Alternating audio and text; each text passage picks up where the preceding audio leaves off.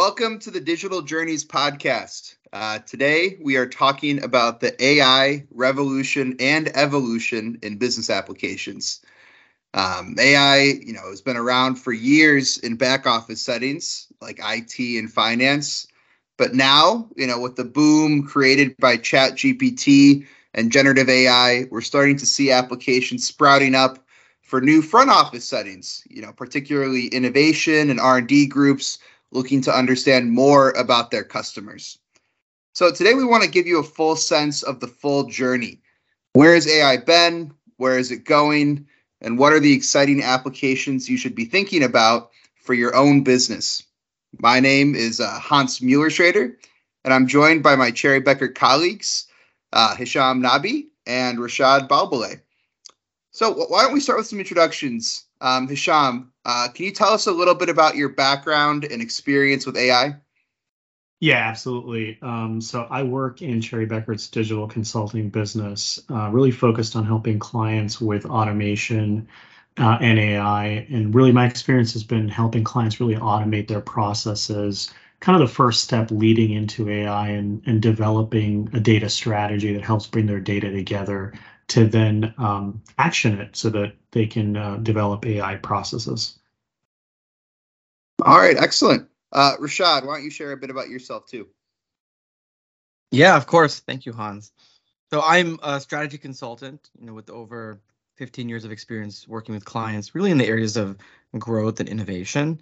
The one thing I'll call out is, unlike many of my colleagues, I left consulting for some time and worked in industry. So I really had the opportunity to lead strategy end to end, from design and program development all the way to in-market execution and just actually getting in front of customers.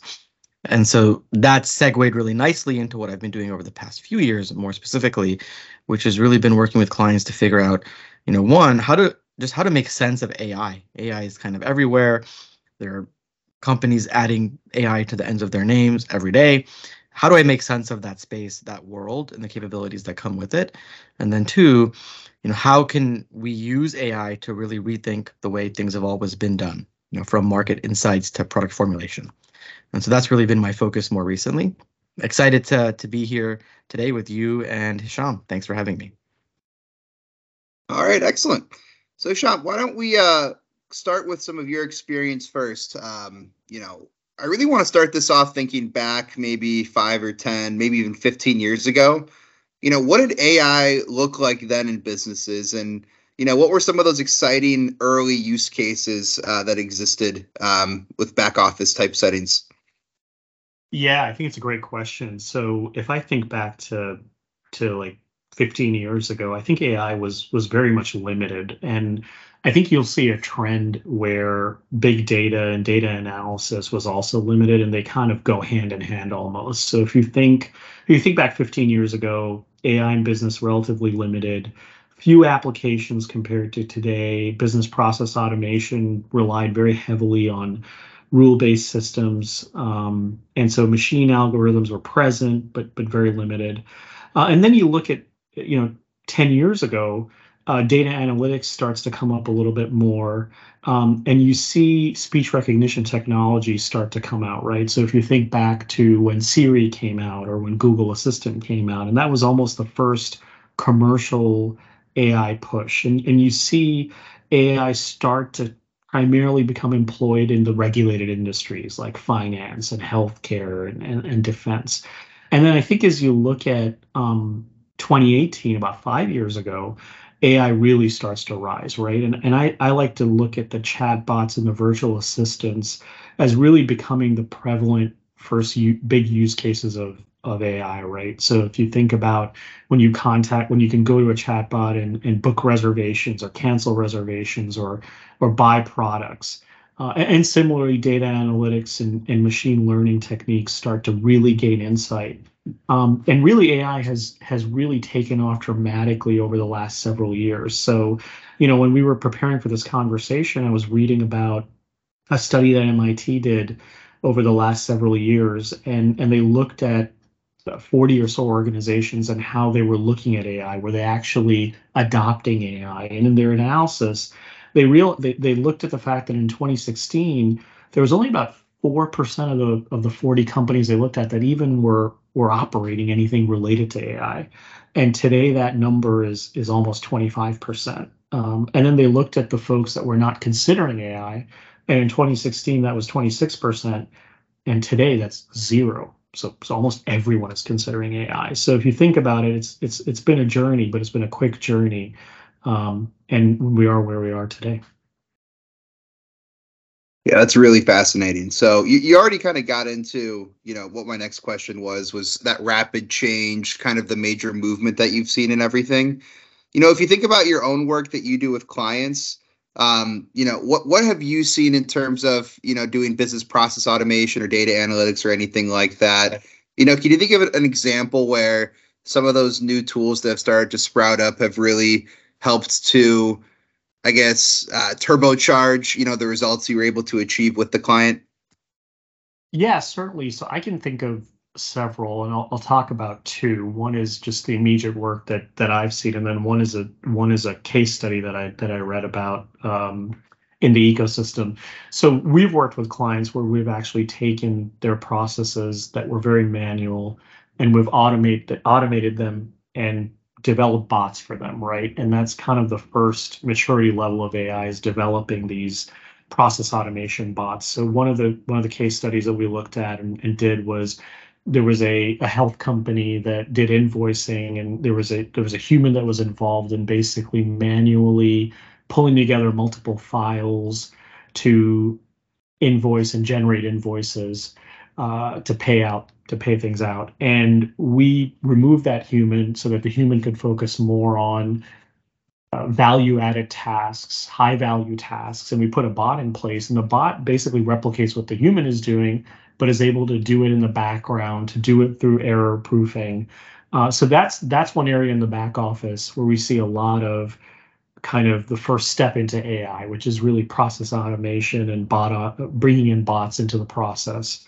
And then if I take the macro view, there's a very interesting example that I'd heard about recently, which was really around a spice company, a global spice company. And if you think about the marinades and spices that some of us like to use in cooking, the process to develop those seasonings and spices and sauces, it's a very cumbersome process. And they have actual flavor scientists that work through that. And so what I heard about was the spice company. They had flavor scientists who basically apprenticed for several years. And what they would do is they would look at some of the flavors that they had looked at before, flavor profiles they'd looked at before. They would have to narrow down into a flavor profile that they hadn't used before, and then they would have to iterate on it and test on it. So if you can imagine this process, it's not very efficient, right? And it takes a tremendous amount of time, and it takes a tremendous amount of time to push things into market, right? And what this company did was the first thing they aggregated all their data. So they took something like 400,000 different flavor formulas, right, over a period of a decade, and they developed attributes for it, and they basically put it together into a data store. And then they developed a deep learning system that went through and narrowed down what flavor profiles to go after and recommended those to its food scientists. And so what essentially happened was that they were able to give their food scientists a system where they could achieve performance similar to what a food scientist would do with 20 years of experience. And they significantly reduced the number of trials, right? So if you think about AI and you think about its applicability, you don't really think about seasoning and sauces as an area where it applies, but it's certainly applied in this use case. So that's just two use cases, one that I found very interesting. The other one is an example we ourselves implemented at a client. That is really fascinating. And I think it really starts to highlight to Hisham, this evolution that we were talking about, where, some of the early use cases really focused on just automating kind of typical human processes and tasks and reducing the error rate, that kind of thing. And now starting to do almost, work that maybe people thought never would have been automated, right? So some of that creative work on choosing new flavors and spices, that kind of thing. And I can think about a couple examples from my own client work where it was very similar, right? Where they had a very specific scope of what they wanted to accomplish, and then they could apply some sort of AI learning tool to accomplish it for them. The one I'm thinking of was a pump company, and they really took, basically this condition monitoring software, and instead of having to manually look and determine based on whatever the vibration frequency was, what part of the pump might have broken, instead, let's take all of these harmonics and vibrations from thousands and thousands of past examples and see based on those trends, what is the criticality of this issue, what part of the pump might be breaking, and you can start to get into things as crazy as sending the part in advance before you even know it's broken. I'm sending you a new impeller, that kind of thing. So all sorts of, I feel like, cases like that, where you start to see it actually being used to change how we develop products or how products themselves run. But that's really, really helpful, Hisham. I think, Rashad, I'd love for you to extrapolate on this idea of some of the new use cases as well, and how you're kind of seeing it introduced into areas of businesses that it hasn't been before. Maybe even extrapolate on this point that we were just talking about, really around product and development, that kind of thing, and really maybe also describing what's allowed this to happen. How have we gotten to this point? Yeah, absolutely. That is a great question. The reality, I think, is AI is not new to some of the areas that both you and Hisham have been talking about. When you talk about kind of the chatbots, or you talked about a bit about bringing together thousands and thousands of past experiments or examples to kind of get to a new solution. What's really kind of played a meaningful role in this, outside of sheer advances in computing power, has been something really simple. It all comes down to data. To learn, AI needs data, and it needs a lot of it. And really, growth in the cloud and just how widespread use of the cloud has become, especially over the past decade, has created an entirely new world where everything is much, much more interconnected. And this has allowed us to bridge traditionally isolated sources of data like social media and building permits, or point of sales and patents, or academic research and videos on TikTok, just to name a few. And it's been the ability to take in and look across all of these different types of data that has been the real unlock for AI. And so what has this meant? What has this meant, right? From a front office perspective, especially, I bet most people have already been interacting with AI in some way, right? Think about text to voice on your cell phone, to personalized recommendations on Amazon Prime, to Siri or Alexa. Hisham mentioned kind of customer service chatbots. These are all kind of AI enabled.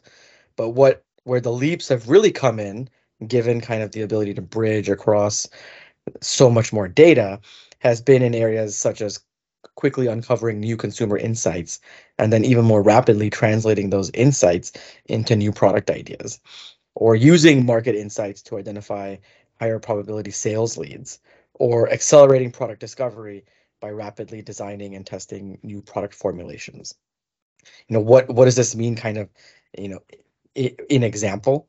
A client of mine in financial services, we were using AI to identify how to get higher probability sales leads. And what really allowed us to do this was by bridging data from building permits and patents to real estate sales. We could preemptively identify where and which clients and where they were located, and when they were most likely to need commercial lending before they even knew, or before they were even prepared to kind of go down that process. And so you could then have a preemptive sales conversation with them and increase the likelihood of landing that transaction. Or from the perspective of consumer insights, being able to take in literally millions of menus and discern what trends are happening across them. You could figure out which types of products to get into market before consumers are even thinking about them and demanding them. And we've seen examples like this take place with some of the big big guys in the industry with Kellogg's or Campbell's or Pepsi. These are things they are already doing actively in the food space to really get a jump start and short circuit, product discovery, and cut those timelines down from 6, 9, 12 months down to days and weeks. And at the heart of it has all been AI, and what the real unlock has been there for AI has really just been the magnitude of data and the ability to kind of work across it very seamlessly. Very fascinating, very helpful, Rashad. Thank you for kind of extrapolating on that. And you kind of beat me to the punch when you started talking about all of these really exciting applications and examples, from menu design through to, knowing when to reach out to customers, that kind of thing. So maybe I'll just hop right into my final set of questions. And Rashad, maybe I'll start with you this time, since Hisham got to speak first last time. What's next, do you think? Where do you see AI applications going moving forward? Do you see, significant change? Is most of it already here? Why don't you just opine on that a bit for me? Yeah, of course. I appreciate getting to go first this time. A lot of the spotlight has been in areas where AI can help streamline or automate, customer service, sales, pricing, promotion. These are kind of the things that have become table stakes now. But I alluded to it in my last response. But the application that I've actually been most excited about is within research and development. And not just within, with developing things like new formulations or digital prototypes to test and market, though those things are definitely pretty compelling in their own right. But if you go to the front end of research and development, there's a couple of things in play here. First, how do I think about uncovering truly novel consumer and market insights? And then second, how do I build a capability around predictive trend detection? So companies spend a lot of money, time, and resources trying to figure out the next big thing, trying to understand what consumers will want and what they will spend their hard-earned money on. Not today, but tomorrow. The typical R&D discovery process takes a long time, and it's always been fairly analog. Think focus groups, ethnography, like true in-market, person-to-person kind of discovery, all trying to discern consumer behaviors and beliefs. And this has taken even best-in-class companies months, if not years, to even get to the idea. And even then, figuring out when the market, like the mass market, will be ready for the idea is the real holy grail. So many amazing companies have come and gone or stagnated in the market, all because they never reached the proverbial tipping point with adoption. There are two simple examples you can think about. Look at sparkling water. This market has exploded over the past 10 years. But I'd bet most people don't know that LaCroix, arguably the first mainstream sparkling water brand, in the country, was first launched in the 1980s. And it took nearly 30 years before the market was ready. And what happened? Companies like Pepsi were able to time the market better and come in with a better Me Too product at the right time. And they've just eaten LaCroix's lunch. Or look at plant-based today. It's everywhere, or I like to say it's everywhere and nowhere at the same time. The number of companies with plant-based products has grown exponentially, but it's clear that the market just isn't ready yet. And if you dig into kind of what might be happening here, a big part of the reason is likely that there isn't a consistent definition for what does it mean to be plant-based. But until we have that, the market just won't be ready. And so many of the companies in this space have just come and gone. Some may stick it out, but the real winners will be the ones who figure out exactly when to come in, and to come in not just with the better product, but at the right time. And you can look at example after example, Skype for Business, Mac, Segway, so on. The tipping point is the real holy grail here. And that's where I think the true power of AI will get really interesting, really taking insights and trend identification and layering on prediction. And that's the application that I'd be most excited about moving forward. Yeah, that's really fascinating, Rashad. And I think about myself, how would I predict the tipping point or something like that, right? And that's the sort of use case where it's not just replacing or augmenting what people can do. It's really going beyond, maybe what we as business people are capable of today, just given that idea of, big data and all of the different sources it's taking into account, that kind of thing. So obviously, I know we talk a ton offline, Rashad, about AI never fully replacing, the role of business people and things like that, but certainly augmenting and, I guess catalyzing to a really great extent with examples like that. So really appreciate you sharing that. Hisham, anything you want to add as far as, what's exciting moving forward? What you see coming next from some of the applications you've been more focused on? Yeah, absolutely, absolutely. And I like that Rashad talked about what's possible. And I wouldn't be a technologist and a consultant if I didn't talk about what needs to be done to make that happen. And I see that the thread that's essential to make all of AI happen and this happen is really data. And we've been talking about data. So as I look at a lot of clients, their focus right now is not just on getting on that AI journey because they're hearing folks talk about it, they're seeing the benefits of it, but it's really getting on the data strategy journey, right? Getting on that data journey. So pulling together their data, coming up with a big data strategy, developing a data governance model, understanding what kind of data they have, cleaning their data, aggregating their data, because it really all starts with data, right? So and I think that's a critical element of all of this. I think as you see this year, clients are very excited about AI. They're going to embark on this AI journey, but I think you're going to see a major pivot towards data and data governance and data management and how to really collect data and understand data, because that's kind of it's kind of table stakes if you're going to do AI. Makes a ton of sense. Yeah. That's a really critical element. Certainly, I know the other one, Rashad, that we've talked about a bit before is the idea of, how do we want to use AI? What's kind of the change management required? Do you see those as also sort of kind of the critical starting points, or how would you think about companies getting started in this space? Yeah, it's a good question because to Hisham's point, there's a lot of noise out there, and it can create a daunting atmosphere for companies for sure.